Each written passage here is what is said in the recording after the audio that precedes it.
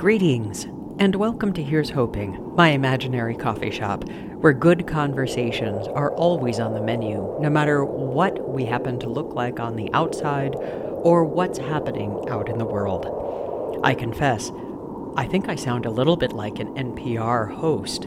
I've got a little bit of some serious allergies going on, so I have myself, instead of some coffee, some lemon tea to help soothe the savage beast of my voice. I am your humble host, sometimes barista, occasional construction worker, Catherine Gabriel Jones. If you've been following Here's Hoping for a while, you know that there have been some transitions happening in the life of this neighborhood coffee shop. During transitions of our lives, we experience a palette of emotions, variegated hues of feeling and experience that we really hadn't anticipated. Looking back on those transitions after the transition has completely resolved, when we find ourselves on more solid ground, sometimes we're able to notice nuances we hadn't expected. During my rambling conversation with Sunflower, we spent a little bit of time talking about, a whole wide variety of subjects and parts of this human experience, our human experience. And she refreshes our conversation with this enlivening reframe of what work means, how it changes her experience, how she has been able to find meaning and lessons out of everything she's experienced, all the work she's engaged in her life, and how a job can be a source of meaningful work in her life, and how she can make that happen for other people. Blooming compassion, deep wisdom, and refreshing insight, Sunflower brings a revision of work and relationship in the context of personal growth. Today we join this pearl of wisdom when Sunflower was recalling a job she worked during a very difficult time in her life. I found Sunflower's insights inspiring, and I hope you do as well. Here's hoping.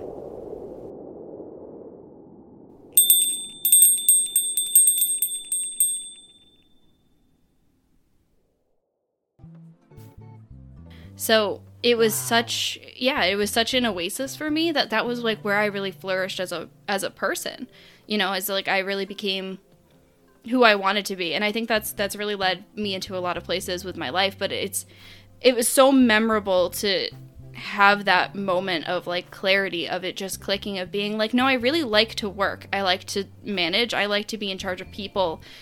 And like, that's where I want to be. And there's a way to like protect people and to make their place of work such a safe place that they can be comfortable and happy and productive and do what they want to do. And sometimes that's the only place in their day that they can be. Mm-hmm. Wow. Yeah.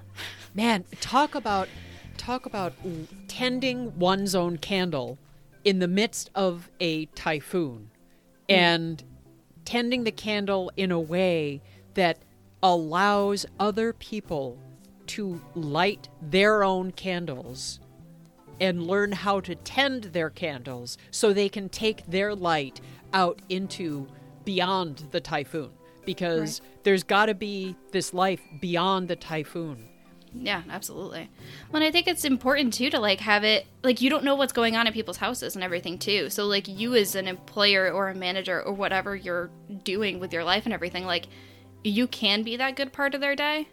And that's a lot of power that people use in a really negative way. But there's this idea that like capitalism can never be good or helpful or anything. But like, you can make your workplace a good place for people to come every day. Yeah. Yeah. Yeah. God, you are so smart. God, I really enjoy talking with you. I don't know. This is the reframing that I like. I like went to business school and everything, and am a very like liberal kind of hippie person who, you know, believes in the power of crystals and meditates and does all this stuff. And I got a lot of questions about that from like my partners and my family and everything too, of like how do you make those things line up? Like how do you make capitalism good, and how do you like see so much good inside of corporations and everything? Mm-hmm. And like it all comes back to this idea of like organizational behavior. And like organizational behavior is when you're typically your HR department, really your supervisors, your managers in your workplace and everything, make your work a good place and also give you balance. So like enough time off to be able to handle your life and flexible time and do all this stuff. And like the better you can make the outside of your workers' lives, the better they'll be at work, and vice versa. And like that's a lot of power, but it's also something really important and beautiful. And like I don't know, that's what I'm kind of obsessed with when it comes to like corporations and everything, because like if we pay people enough to live a comfortable life outside of work, they're going to be even better at work, and that gives you so much confidence. And like when you thrive at work, you can thrive at home too, because that level of like confidence and like authority and everything that you can get from working a good job and everything can really help. Yeah.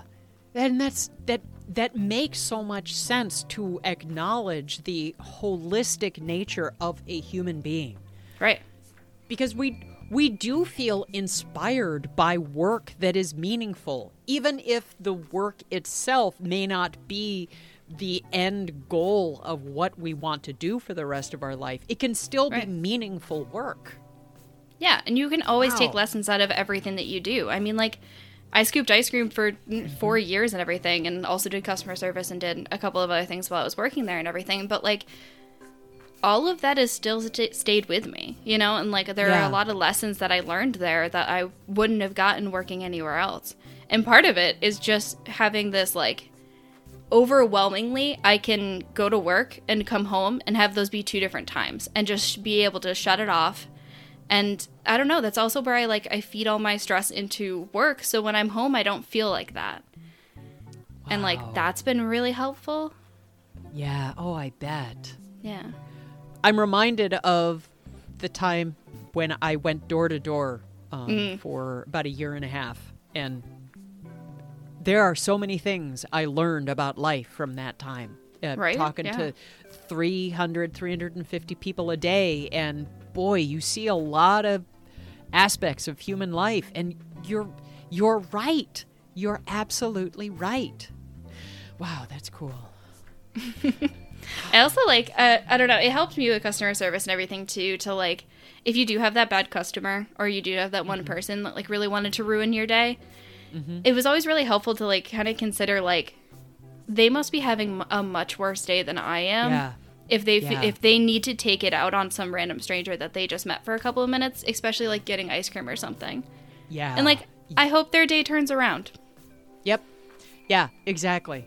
Like, he obviously needed this, and it's fine. And now he's gone, and I'm never going to see him again. I'm never going to... Yes. Yes, that classic line of, well, you know what? I don't live with them. Nope. So, yeah, that's awesome. God, that's really cool. Wow.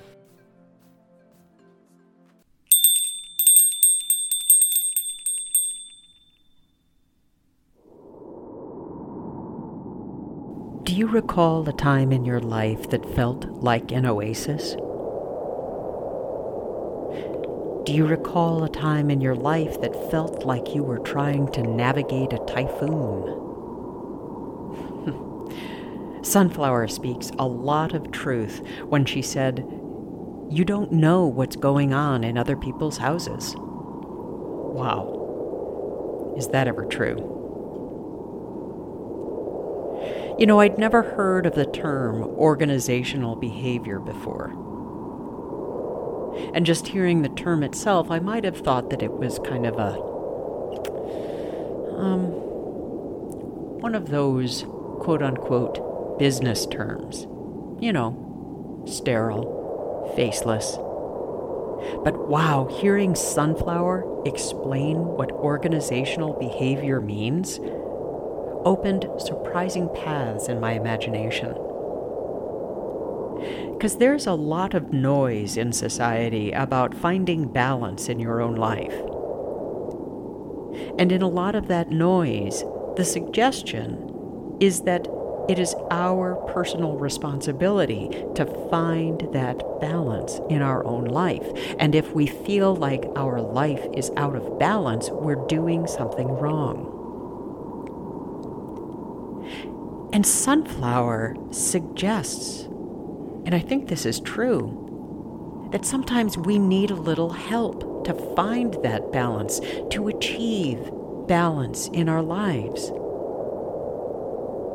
Sometimes we can only find that balance from outside. Sometimes that help can be as simple as meaningful work in a safe, empowering setting. Wow, there is nothing simple about that, sad to say. Because let's get real, people are people across the world. And Sunflower is right. If you do have that one person who really wants to ruin your day, well, it's going to happen. And it can help to consider, wow, they must be having a much worse day than I am if they need to take it out on some random stranger. I really hope their day turns around. It's easier to think that when you know you'll never see them again. When we do know that we'll see them again, there's that challenge for balance, that search for balance, when sometimes we need a little bit of extra help from outside. Now, there was a lot of beautiful stuff packed into that pearl of wisdom. I imagine that, well, as I have already, come back to this pearl of wisdom again and again and finding different phrases that really stick with me. Today, the phrase that stayed in my mind and kind of set up shop in the back corner of my consciousness was the phrase, "You can be a good part of someone's day," and that's a lot of power that people use in a negative way. Wow, isn't that the truth? Each one of us has that power to be a good part of someone's day. You may not know how you can be a good part of someone's day. You can't plan for it in advance. You can't schedule it in your calendar. You can't strategize how it's going to happen. You can only know when you're in the middle of the experience. Perhaps that's part of the mystery in that necessary balance between knowing that we don't know what's going on in other people's houses and knowing that we can be the good part of someone's day. Wow. What a nourishing little nugget this provided. I wonder what phrase will resonate with me the next time I listen to this little pearl of wisdom. What phrase resonated with you today? I'm curious.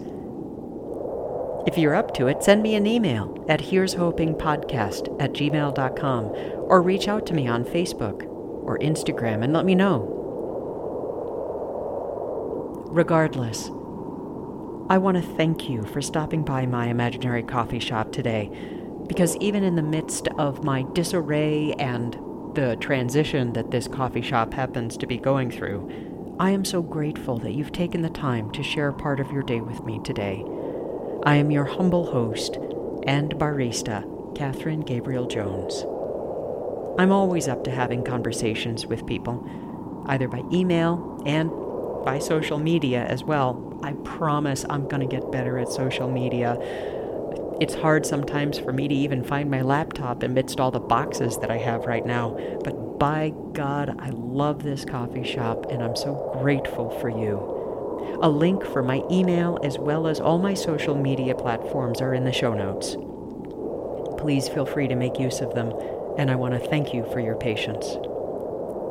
Audio support for all of the sound effects have been provided by Zapsplat.